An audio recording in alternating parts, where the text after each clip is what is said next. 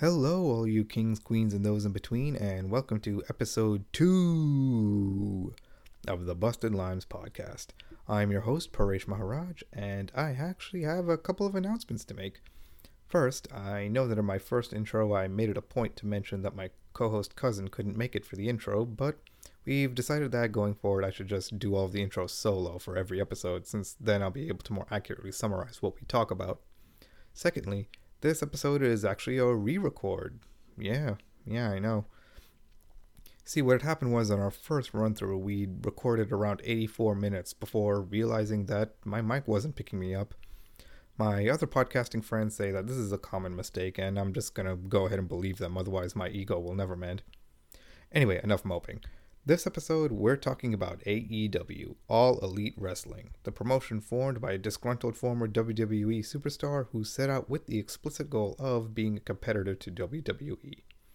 As of this recording, AEW has been airing on Wednesdays on TNT to strong viewership for a little over a year now, so we decided that this was an appropriate time to give our thoughts on it.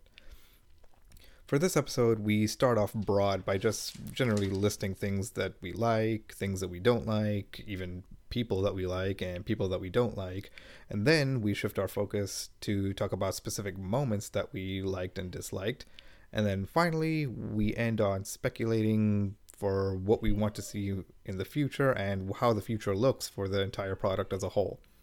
Also, as a heads up, we will be casually dropping wrestling lingo throughout the episode that will go undefined, because we actually tried defining them on our first recording and it just destroyed the flow of the episode to constantly stop and say, for those who don't know, over and over and over again. So, lace up your boots, wet your hair, and take your position at Gorilla, and enjoy the show. Alright, take two, dear God. Fuck! Okay, cool. Right. Trying this again. Uh-huh. Alright, so it's just a little bit of growing pains. We're a new podcast. Speaking of growing pains, AEW. AEW! Yes.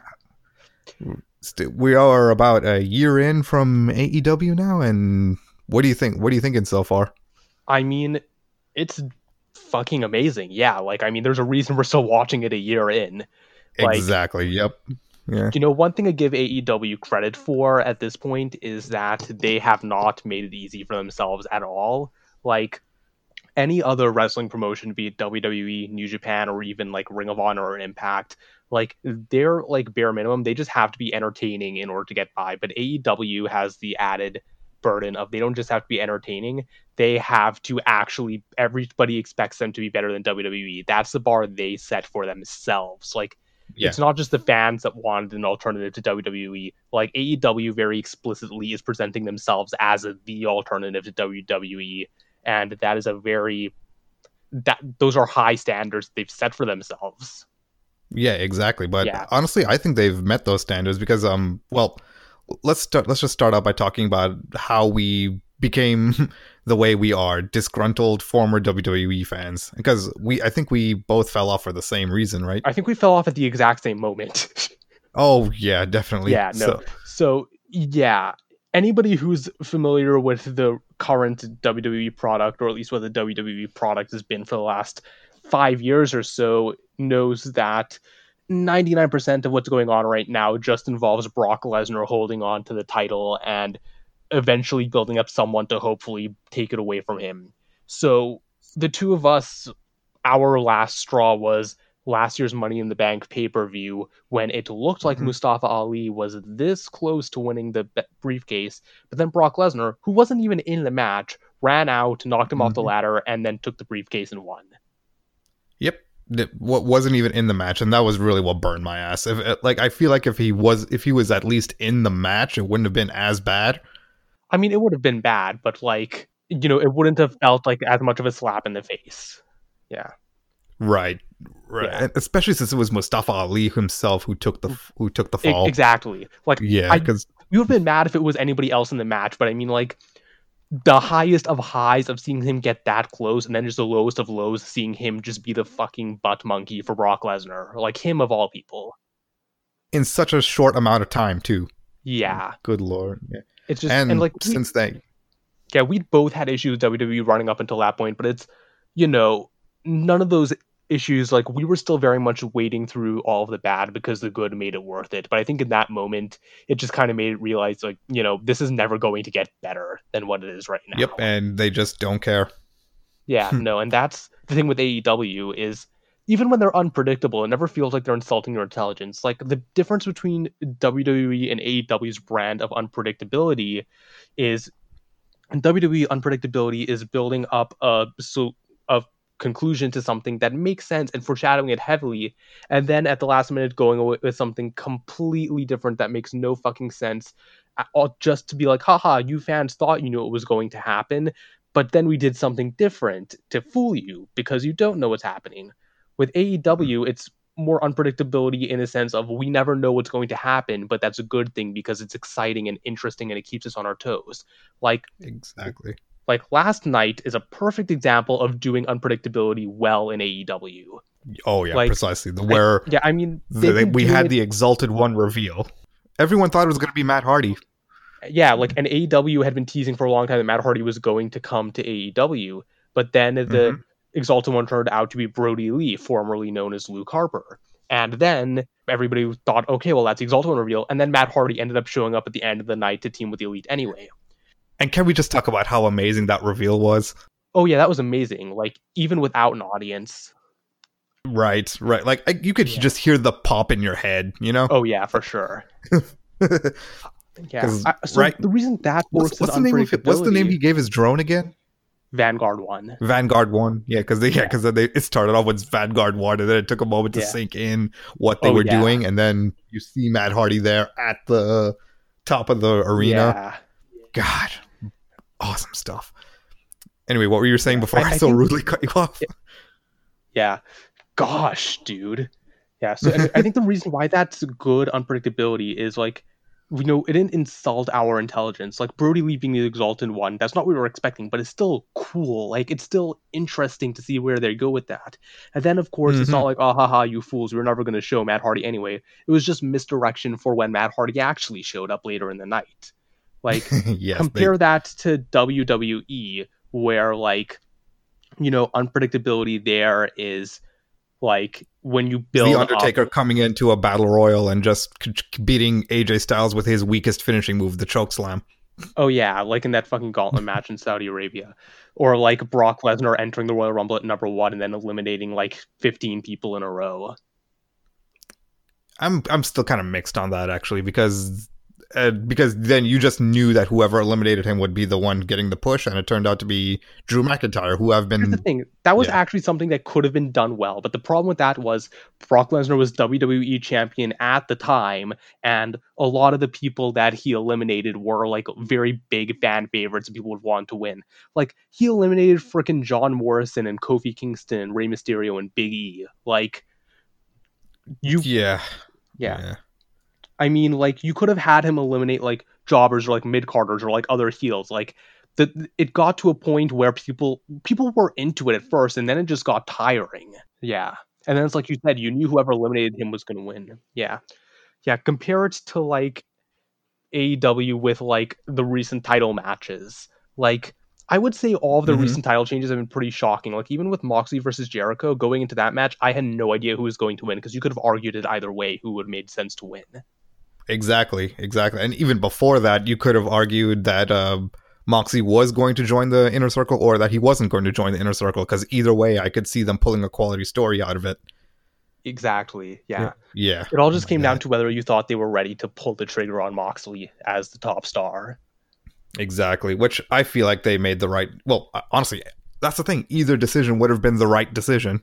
Yeah. Because, one, if you let him been, he's the most over that he will probably ever be right now, so it's best to strike while the iron's hot. Yeah, but if he loses, you literally, like, stack every card in the book against him. That saying doesn't make sense. Right. You know what I mean? They stack the odds against him completely, so you could justify him losing as saying, well, it was unfair, and then when he wins, it's, him getting payback.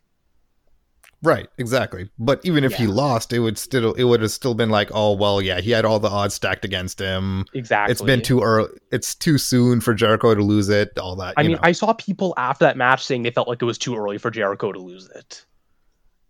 And honestly, I could kind of see where they're coming from, but at the same time, strike the Moxley iron while it's hot, you know? Yeah, exactly. When you have a guy who is arguably right now the most over man in professional wrestling, you don't not put the belt on him. Right, exactly. Yeah. Oh, and one more thing that AEW is eating WWE's lunch in is, well, besides the ratings, is long-term storytelling. This really didn't sink in for me until yesterday, where they flash back to all the times that the Lucha Bros and the Best Friends were at each other's throats, and it's like, wait, that's true. They have been. Yeah, this has literally been building like as long as AEW's been around.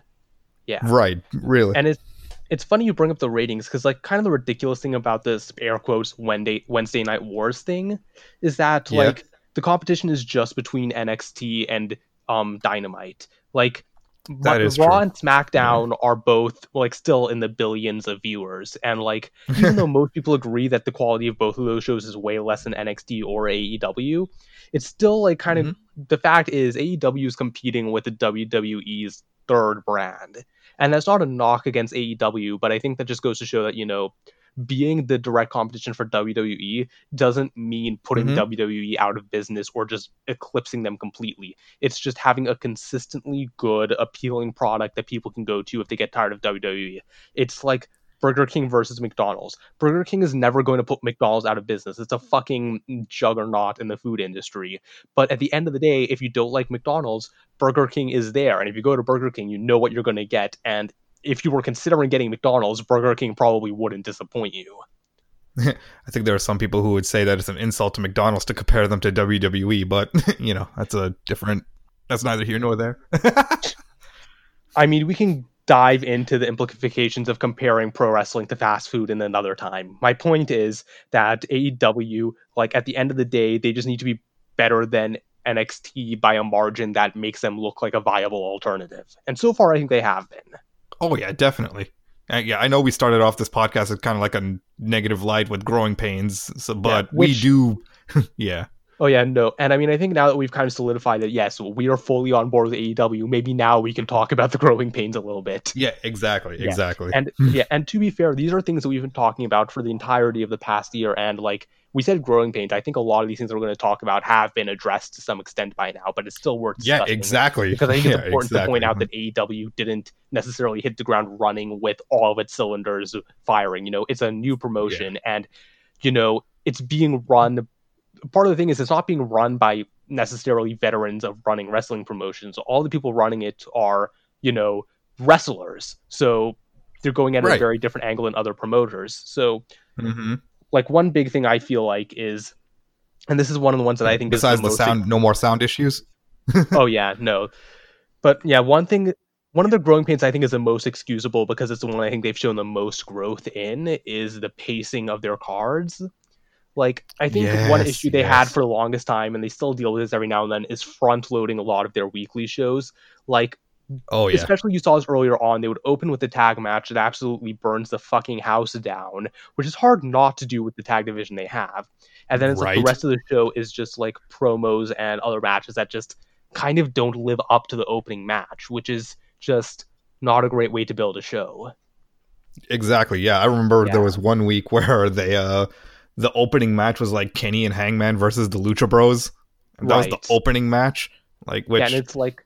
And then your main event is like a freaking like promo or something, which like wasn't... I'm sure it wasn't a bad segment or whatever, but it's like, that's not going to live... If the end of the show still doesn't live up to the opening, that's an issue you need to address. Yeah, and I think the most recent egregious example of this was at Revolution with the tag team title match, Hangman and Kenny versus the Young Bucks. Oh my god. You mean the greatest match in recent memory? Yeah, arguably a match of the year contender, but it was in the middle of the fucking card, and it completely burnt the crowd out. So like literally the next 3 matches after that were dealing with a dead crowd. It took fucking Orange Cassidy to bring them back. Well, because what happened there... Yeah, well, because also the thing is they opened the show with Dustin versus Jake Hager, and the thing with that is, even though the crowd was off for that match because they were just excited that the pay-per-view was starting and Dustin's very popular, Jake Hager fucking sucks. He is so goddamn boring. So boring. Oh my god. Yeah, And like that whole match was so weird with like the added angle of his wife being involved for some reason. which and that's came out never of been brought up nowhere. There was again. absolutely Yeah. no build up to that, which is odd for AEW. And it's like, yes, a bootless man for aggressively making out with his wife in the front row. I mean, like, he'd already gotten enough heat just from allying with Jericho and breaking Dustin's arm and just, you know, kind of existing. Mhm. Like, but also, yeah, so that was just weird. And then, like, you immediately follow that up with Darby versus Sammy Guevara, which was an amazing match and probably should have been the opener because that was a great Mhm. fucking match. It got everybody excited. Right, Yeah. right. Like, yeah, Hager versus Dustin should have been in the dead match spot instead of the fucking women's title match. And then freaking Cody versus MJF. Well, yeah, what did you think of that match? I mean, I thought it was a good match for what it was. But again, it's hard to judge it because everybody was burned out from the tag title match. Right. You know? Right. Yeah. I mean, there were certain other distracting aspects of that match, which we'll get into later. But yeah, and then other growing pains, I think, you know, you have to talk about the women's division in AEW. Yeah, you got to talk about the women's division. And I'll disclaimer, because I know people get mad when you talk about things like this. So just a disclaimer, we both fucking love women's wrestling. Hell yeah. You know, in general, like as wrestling fans, you want to see all aspects of wrestling at their best. And that includes women's wrestling. You want to see the women on the same level as the world championship and the tag division. And wrestling at its best is when all of those things are equal. And I think that, you know, some of AEW's best matches have been women's matches. Like both of the Rio versus Nyla matches for the women's title were phenomenal. Such good matches. Like, my God, you will believe that a 98-pound woman could beat, well, Nyla. Yeah, exactly. And like the thing is with AEW, the one thing that's working against them in their women's division as opposed to WWE, the one area WWE has an advantage is that, you know, AEW being a new promotion, so the vast majority of their women's roster is newer talent. Like a lot of big stars like Nyla Rose and Britt Baker have been wrestling for less than 6 years. So, and, you know, a lot of times, like with wrestlers like Britt and Chris Statlander, you know, it shows when they're wrestling in the ring, they're still new and they're not bad by any stretch of the imagination. These are all phenomenal athletes, but, you know, they all have a lot of room for improvement. And the one thing WWE has an advantage with is they have their performance center. They literally have their own wrestling school to train up their roster and get them TV ready. AEW doesn't have that. Like, Kenny even said in an interview, like he feels their biggest weakness with the women's division is the only way you can like get them more experience is to have them wrestle. Right, and he's right. He's absolutely right. Yeah, but the problem is like, you know, it's hard to make sure that everybody's getting the same amount of experience to train. And like, I don't know all what's going on backstage with AEW, so I don't know what necessarily they're doing to address this other than just having women wrestle more. But like, you know, they're playing catch up at the end of the day. Exactly. Yeah, they are. Yeah. But I think they are catching up now, especially that Fatal 4-Way that we had last night. 100%. Yeah. Oh my God. Honestly, I think that was my favorite match of the night. Well, I mean, that was probably the best match of the night. Like, I do think it was better than the tag match that opened the show. Right. Yeah. Yeah. And again, this is not a knock against any of the women on the roster. Nyla Rose is a fucking monster who absolutely should be at the top of the division right now. Like Hikaru Shida, Rio are like two of my probably favorite women's wrestlers right now. Britt Baker is absolutely killing it with whatever the hell she's doing right now. Right. Just being a dick to Toy Schiavone. Exactly. Like it's just, you know, they have a good thing going. These aren't just criticisms like, oh wow, this sucks. These are growing pains. Like they have room to grow. You just have to hope that they do and have confidence that they will. Which, again, we've established that we do have confidence that they will. Right. And that's the thing with AEW. Yeah, going back to what I said earlier about, like, you know, them having much higher standards to meet. I think the thing is, you know, so many fans are so quick to criticize them whenever they do something that, you know, they perceive as not being better than WWE. And the thing is, if you want AEW to be that viable alternative to WWE, you have to be willing to give them a chance to grow into that. You can't expect them to be that from day one. You know, they've been around for just over a year now. You have to give them time, and they do have time to grow into a healthy, thriving promotion. Yes. Yeah. Exactly. You have to be willing. Like, if they have issues, you have to be willing to let the thing that you want happen. You have to be willing to give it time to grow into it. Mm-hmm. Yeah. And I do think that AEW is growing into it, and I think a big part of that is that they're allowing their talent to just organically get over. Oh, absolutely. Like, I think a huge example of that is like Jericho's theme song. Like, with the crowd sing alongs and the way they've leaned into that. Like, literally, they will let his music play up until the chorus and then cut his music so that it's just the crowd singing along. If this is something that had happened in WWE would have gone out of their way to stop the crowd from singing along. They would have changed his music or edited it differently or had Jericho cut a promo telling the crowd not to sing along with his theme song or done anything like that to get them to stop because they wouldn't have wanted it to happen because they didn't come up with it. Right. Exactly. Yeah. And hell, try telling any new AEW fan these days that Darby Allin didn't always have a skateboard. Oh yeah, no. Skateboarding is just Darby Allin's thing in real life, and they just made that a part of his character. They allowed him to let his character evolve in a way that was cool and made sense, and was just cool to watch. Yeah. Yeah, especially with the way he's been using the skateboard has become such an integral part of his character too. It's basically iconic at this point, is because on one side it's the one that he got his throat crushed with, and on the other now he has the thing where he menacingly writes his opponent's names on the skateboard, and then he ollies off of them. The body bag stuff is just so fucking cool to watch as well. Oh my god, yes. Yeah. It's like he could be the new Undertaker. Right? I mean, just in terms of and I don't say that ironically. Yeah, I mean, you were there live when like he made his return from like the scripted injury. You heard how fucking loud that pop was. Oh my god, did it come through on TV? Like how loud it was, or? I mean, it was the biggest pop of the night, clearly. Nah. Oh yeah. Like I think the reaction to that was bigger than the reaction to Cody's moonsault, which is saying something.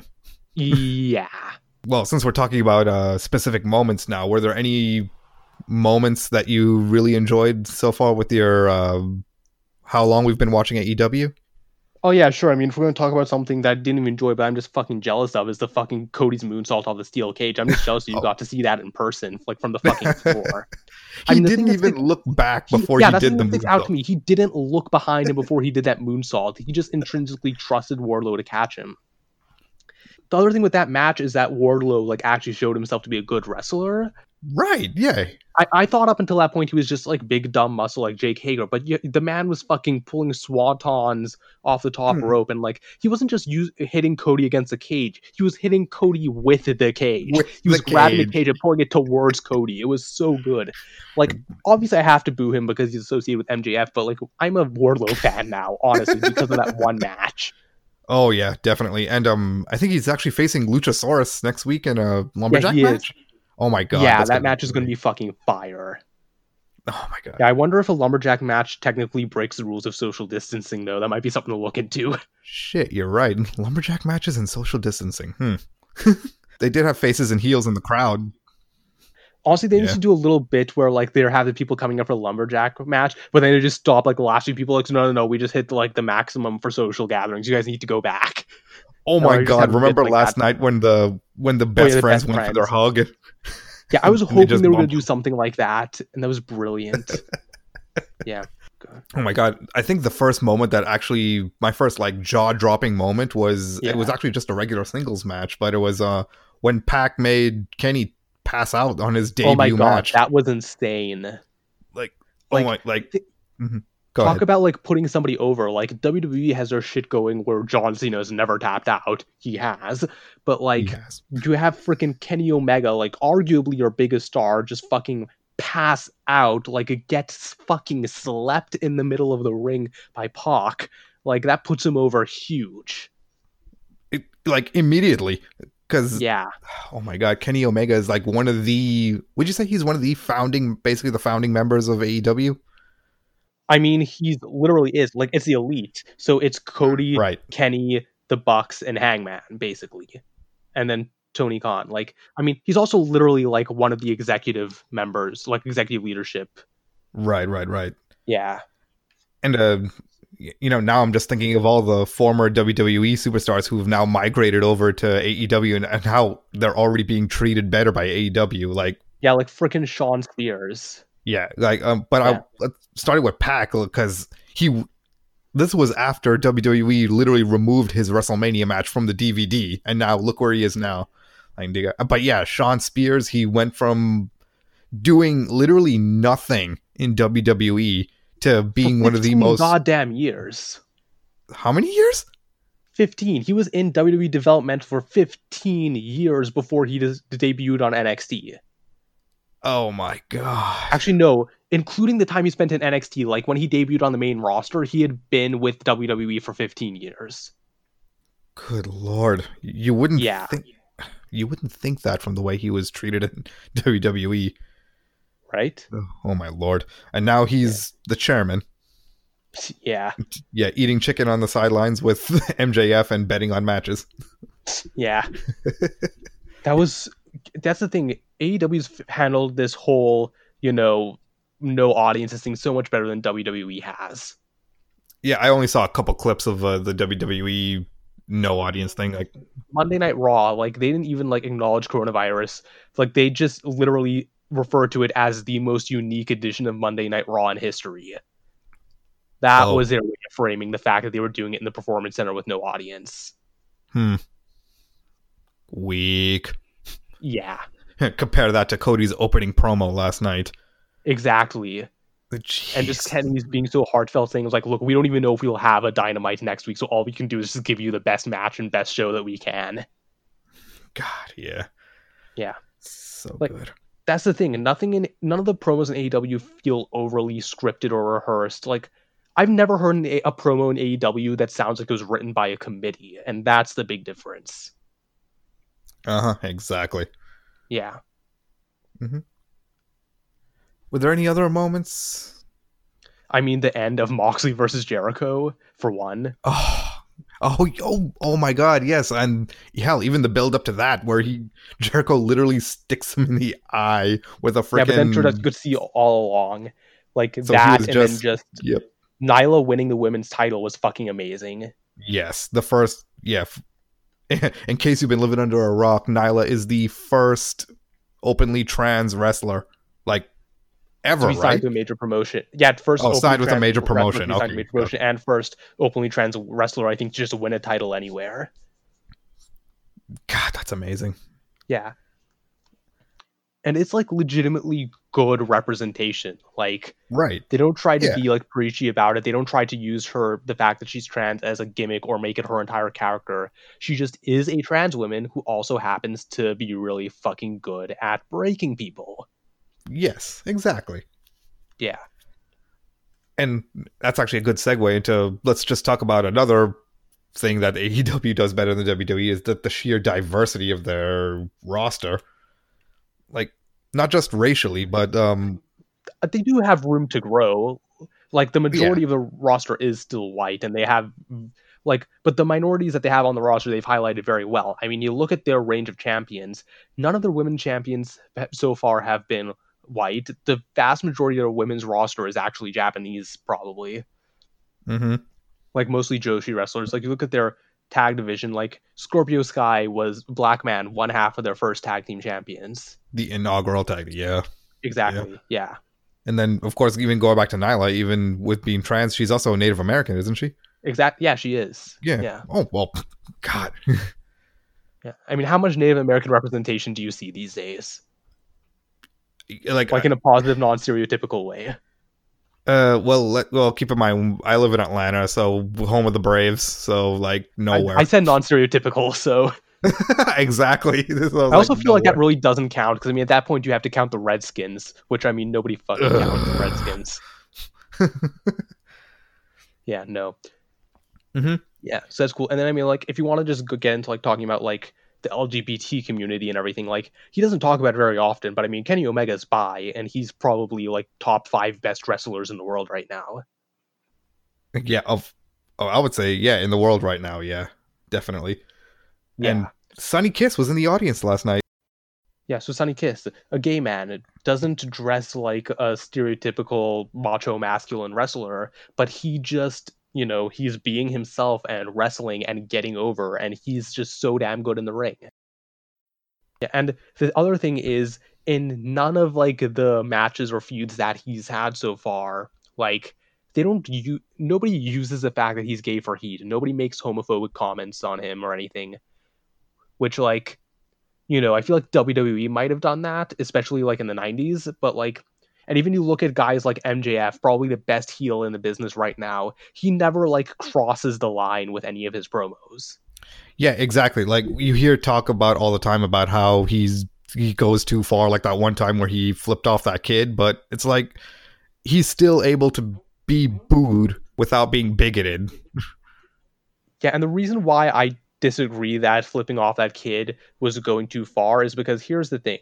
If you're at a fan event and you wait in line for God knows how long to meet a wrestler, I want to meet the wrestler. I don't want to meet the guy who plays that wrestler. Like if I wait in line for however long to meet MJF and I just meet a really nice guy, Max Friedman from wherever he's from, that's disappointing. I want to meet MJF, which means I want to meet somebody who's going to talk shit to my face and make me feel horrible about myself. Like if that kid's old enough to watch wrestling and like cognizant enough to want to meet MJF, he should know what he's signing up for. Precisely. Like yeah. Like, imagine if you went to meet The Undertaker, but instead you just met Mark Calloway. Yeah, that's a great way of putting it. Yeah. There are many reasons I wouldn't want to meet Mark Calloway, but that's... yeah. Yeah, fair enough. Oh, man. And honestly, that just begs the question now, like, they have all these diverse people on their roster, but then at the same time they bring someone like Hager on, which is like a very weird disconnect.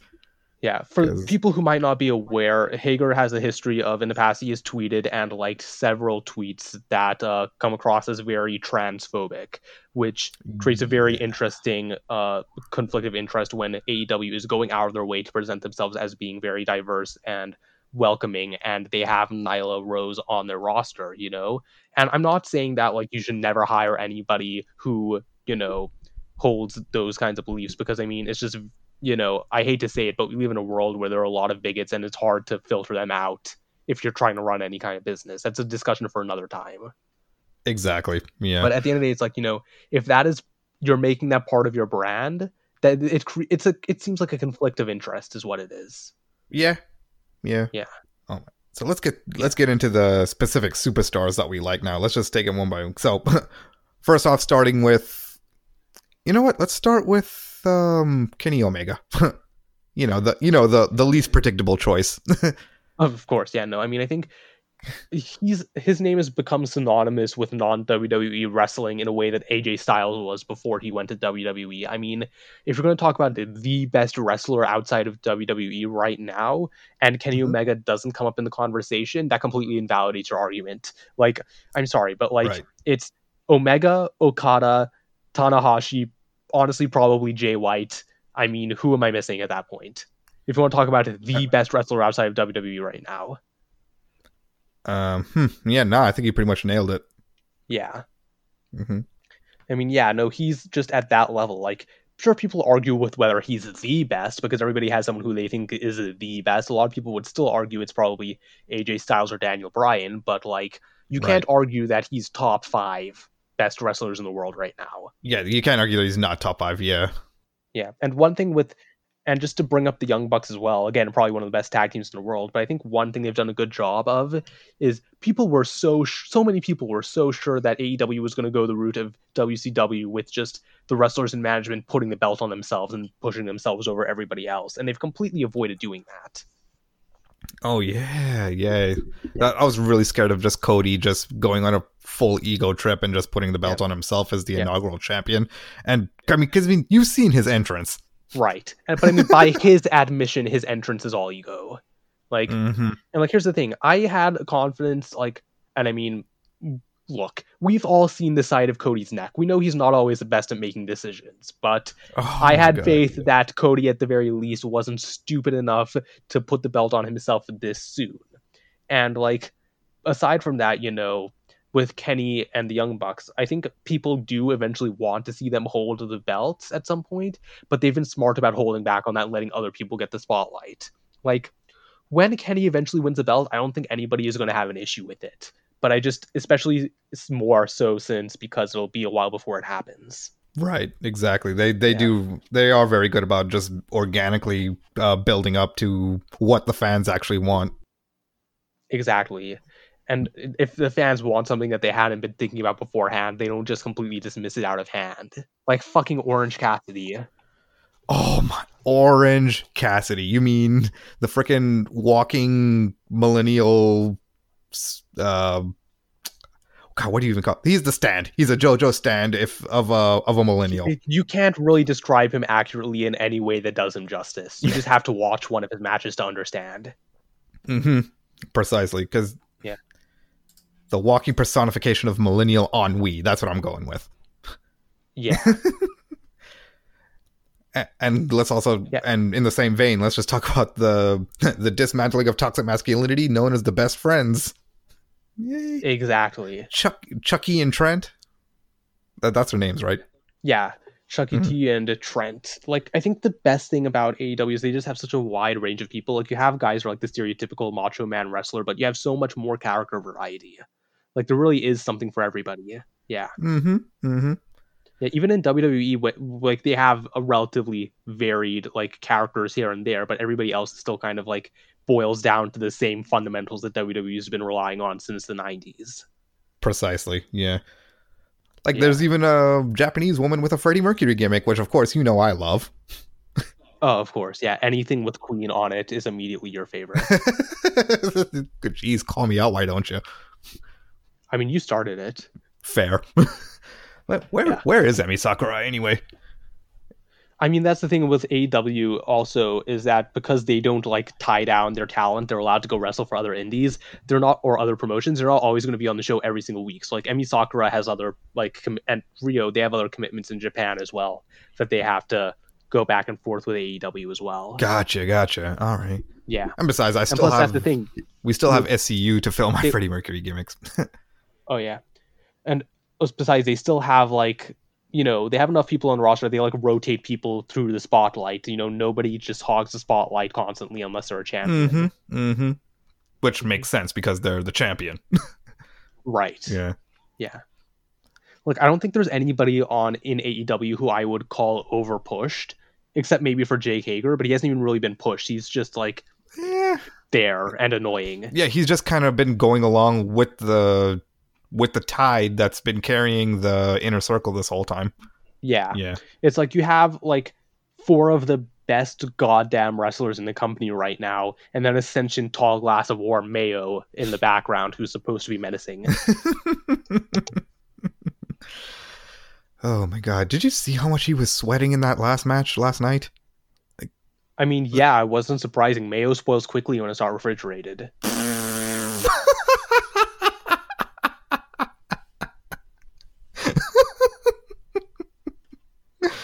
Oh my! I can keep going for the next 30 minutes if you want. Like, I have so much Jake Hager's irritation bottled up. I will go all fucking night if you want me to. Okay, well, let's not do that, but, you know. Yeah. Perhaps another time. Yeah, another time. Oh, God, who else is there? We already mentioned Pac. We already mentioned Sean Spears. I mean, let's talk about Lance Archer and fucking Jake the Snake. Jake the Snake, yeah, exactly. And we could also use that to talk about how AEW's been handling their legends better than WWE. Oh, for sure, yeah. I mean, like, I think the big thing that comes down to that everybody's been pointing out is AEW use their legends to prop up and build new stars. Like, Arn Anderson is managing Cody. Mm-hmm. Tully Blanchard's managing Sean Spears. Lance Archer's being managed by Jake the fucking Snake. Yeah. In WWE, those guys would show up and beat a newcomer and probably win a title. Yep. And yeah, that's the whole thing that's the whole issue in a nutshell. Like, it doesn't really need any more clarification than that. Yeah. Like, my God, Jake the Snake probably has promo of the year with that Caesar promo that he did on the first night he came on.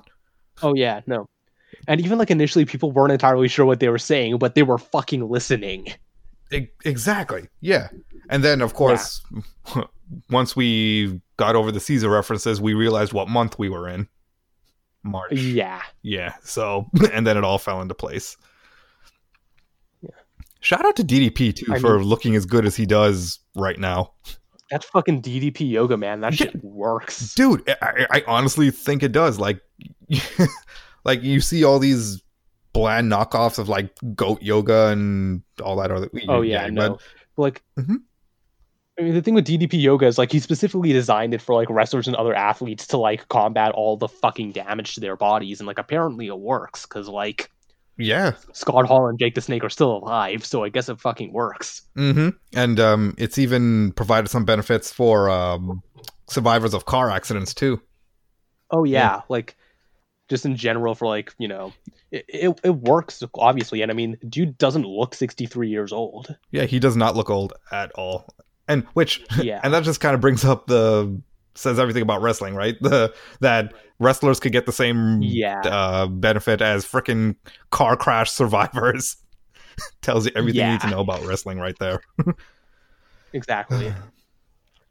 God, man. Let's talk about more. Let's talk about more of the women. Especially my favorite alien, Chris Statlander.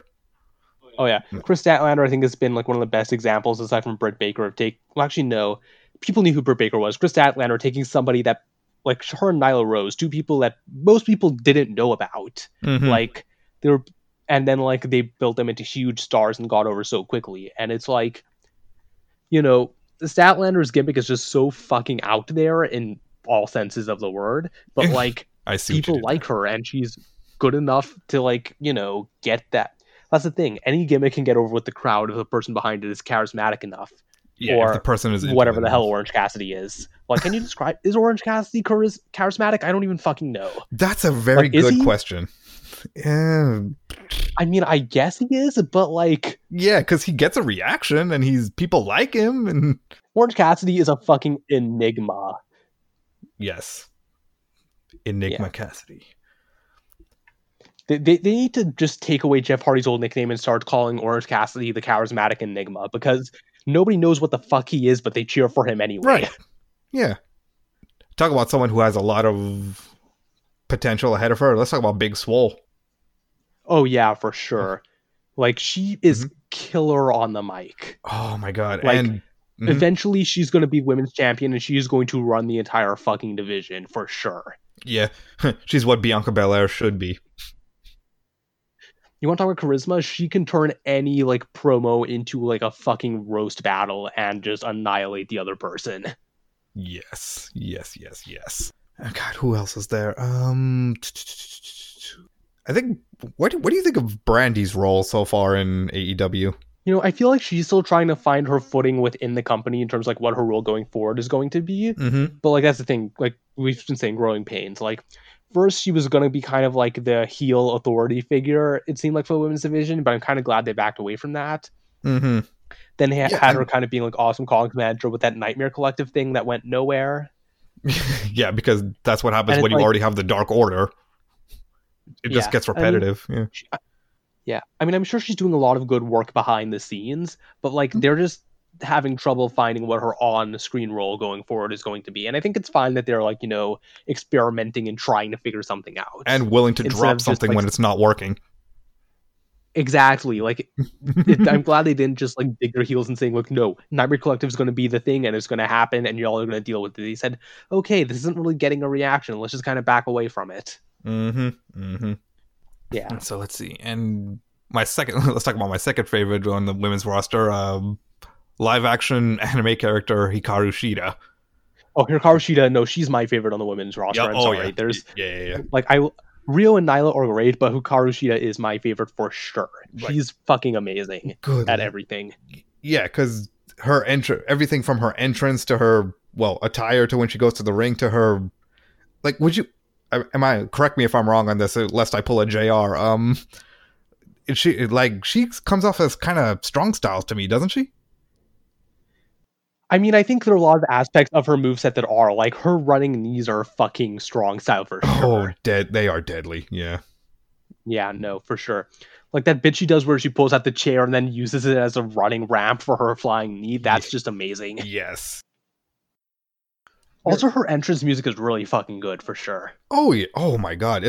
She has one of the best entrance themes in AEW right now. Honestly, if it wasn't for the Magical Girls entrance music, I'd say she would have the best. Oh, Yuka Sakazaki. Yuka Sakazaki. I couldn't pull her name out. Yeah. Okay. Yeah. Who just. Okay, she's amazing, if only for the fact that her existence is a reason we got Excalibur trying to explain the concept of a magical girl to JR on commentary. Anime got referenced by name on TV in a wrestling match. Started from the bottom, now we here. Oh, started from the bottom. Yeah. All right. It's just... Go ahead. Man. No, I think the thing with AEW is that's the thing. Like, we just, in the same conversation, went talking about, like, strong style knee strikes to anime. Like, they have such a wide variety of stuff to offer. Jesus, you're right. Yeah, I think, like, that's the thing. And the thing with AEW is, like, we've been said a few times, they've only been around for a year, and it's going to be so interesting. Like, there's so many directions they could go, and there's, like, so many things that fans want that they could give us. Right. Like, there's still a combination. Like, although... Here's another thing. AEW has been good at balancing, just giving us different combinations of different superstars in different matches. But I'm mainly referring to the Pac Kenny feud here. Like, how many matches have they had so far? Like 3. Three singles matches, but they had a couple tag matches. Three singles matches. Yeah, I'm focusing more on the singles matches, but they've had multiple singles matches, and each one of them has brought something new to the table. Table. Like that fucking Iron Man match might be the best Iron Man match I've ever seen. Mm-hmm. Man, they could have gone 60 minutes. Yeah, no, that's my biggest issue with modern Iron Man matches is that they don't do the 60-minute ones anymore. Yeah. Like, just give us a fucking 60-minute Iron Man match, cowards. Do it. Do it. Do it. Do it. Do it. Just do it. Speaking of memes, let's talk about how good AEW has been at using social media to basically get everyone over. Like, I think the best example of that is the fucking AEW like official Twitter account feuding with getting Twitter beef with MJF. Oh my god. Yeah, because they released that MJF sucks t-shirt, and MJF like called out the AEW Twitter page like, "What the fuck is this shit?" And they were just like, "You created demand for a product and we delivered. Good job." Which is just brilliant. And then there's that freaking when Hangman Page did put out his social distancing personal statement. Yeah, that was great. Like, I think the only major social media slip up they've had is when they did that pre-recorded episode on Jericho's cruise ship, which again, not a sentence that anybody thought would make any sense last year, but hey. Yeah, when they did that episode and they tweeted out the result of the tag team title match before the episode had even aired. Yeah, that's a botch. Yeah. But hey, you're not going to be perfect. Right. No, of course not. They don't need to be perfect. They just need to be better than NXT every week. Which again, high standards. Exactly. Yeah. Mm-hmm. Oh, WWE is trying their darndest to make it easy for them. Oh, Lord. You mean you don't like you don't like the fact that they completely killed Rusev Day? You mean you don't like the fact that apparently Charlotte is going to be NXT champion for some goddamn reason? Apparently Charlotte is what?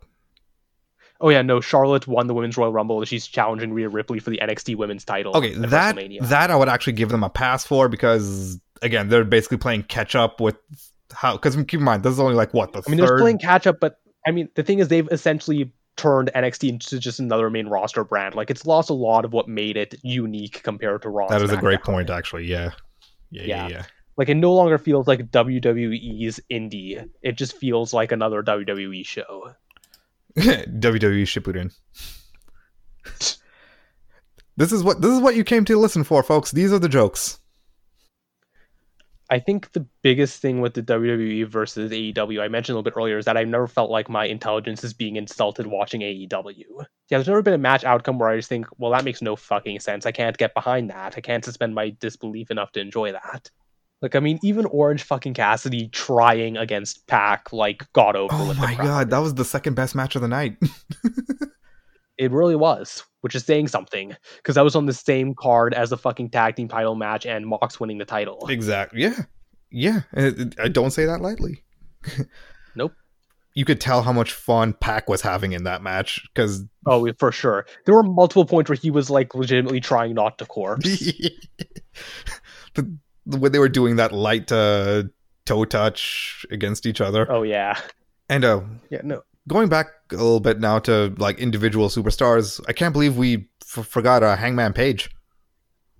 Oh yeah, we need to go into more detail on just how much star power that guy has. Like talking about building young stars, like eventually there's going to come a day where the top feud in AEW is Hangman as a top babyface and MJF as the top heel fighting over the world title. That's going to happen. Oh my god. And see, that's just a testament to how strong AEW's brand is so far, because that match, just the thought of that match or that feud happening is just it's making my serotonin go into overload.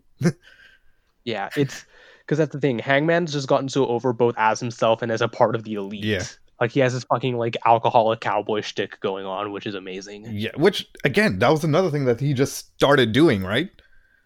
Yeah, like the first few times he did it, it was very spontaneous, just grabbing like beers from someone on the ship and drinking it. Yeah, and now he comes out into the ring with like a freaking Jack Daniels on the rocks. Exactly. And another thing, one thing that I want to point out about Hangman Page is that his body type, like he isn't like the typical like sculpted Mr. Universe style wrestler. He doesn't look like Pac, but he's still in shape. Yeah, he's got like he's got a mini beer gut, which makes sense. Yeah, I mean that's the thing with AEW. They have a variety of like body types on the roster, but nobody's treated as less than because they don't look like somebody else. Yeah, going back to that Riho versus Nyla match. Exactly. Let's talk about the announcers now. Good old JR. Yeah, JR, who's just the crazy grandpa of pro wrestling. Yeah, talk about hit or miss. Yeah, I mean, hey, at the very least, he's not as bad as Jerry Lawler, which is a low fucking bar, but still. But he still manages to clear it. Yeah. Yeah, no, but like, obviously he has his moments where he really gets into it. Like, it was like basically when the acid dropped and he started enjoying the Orange Cassidy versus Pac match. Yes. Oh my god. That was insane. Yeah. But like then he has moments where, and I quote, he said of Emi Sakura's entrance, Freddie Mercury has never looked more oriental. Which, to his credit, he apologized for that.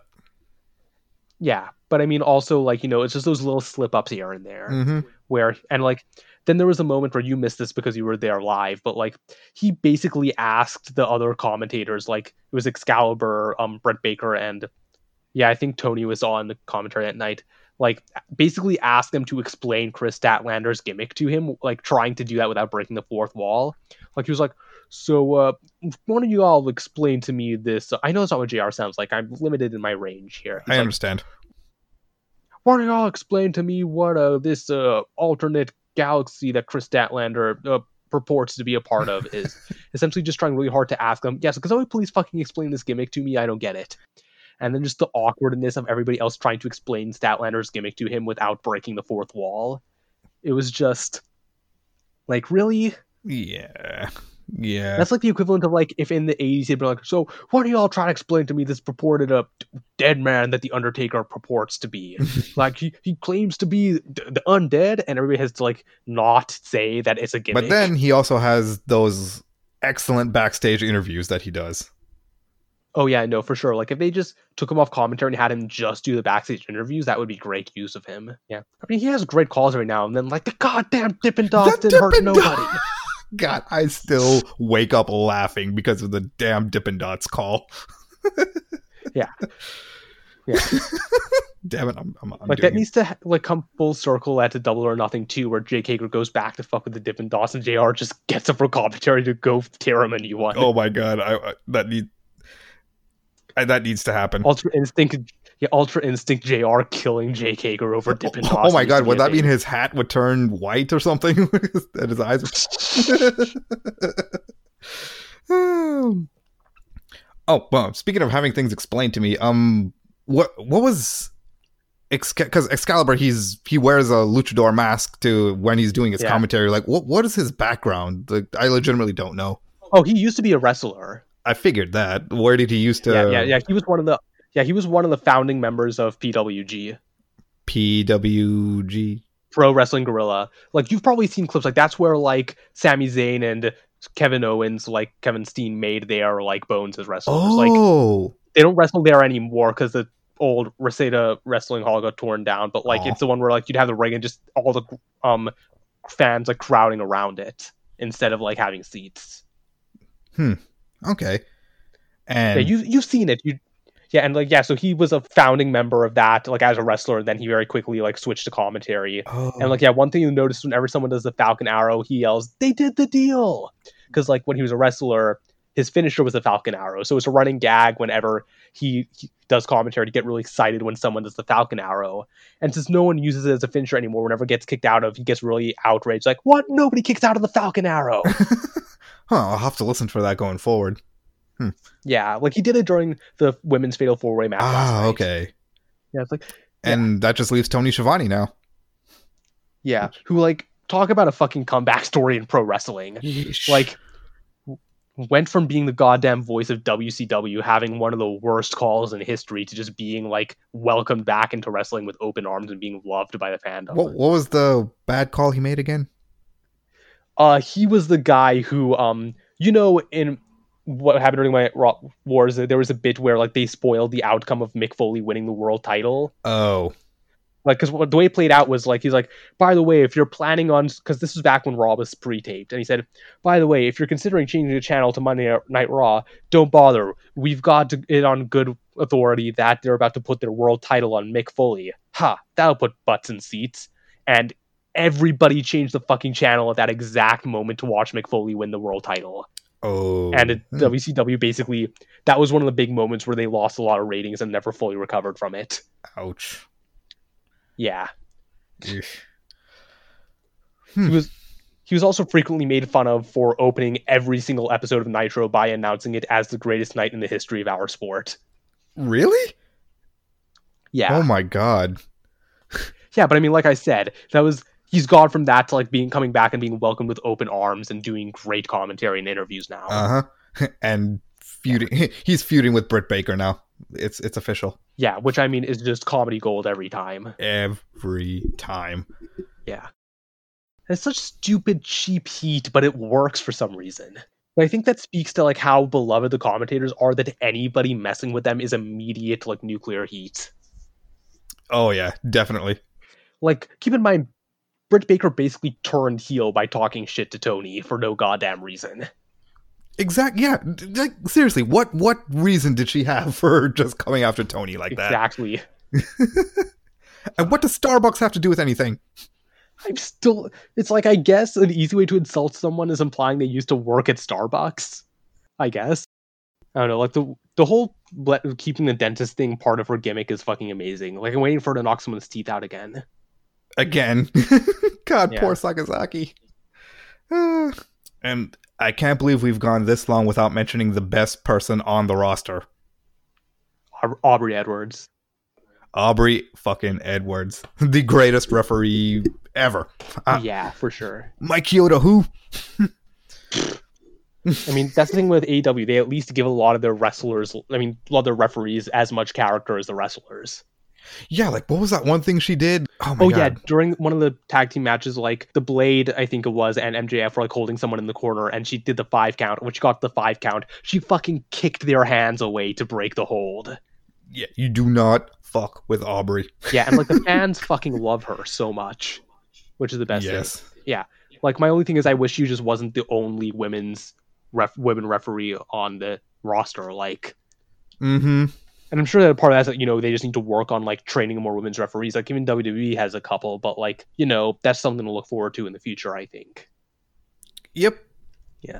And that's just been, like, the regular theme for throughout this whole episode is just growing pains, but that just means they have room to grow. Yeah, that's the thing. We like AEW, but we also like them because of the potential for what they could be in the future.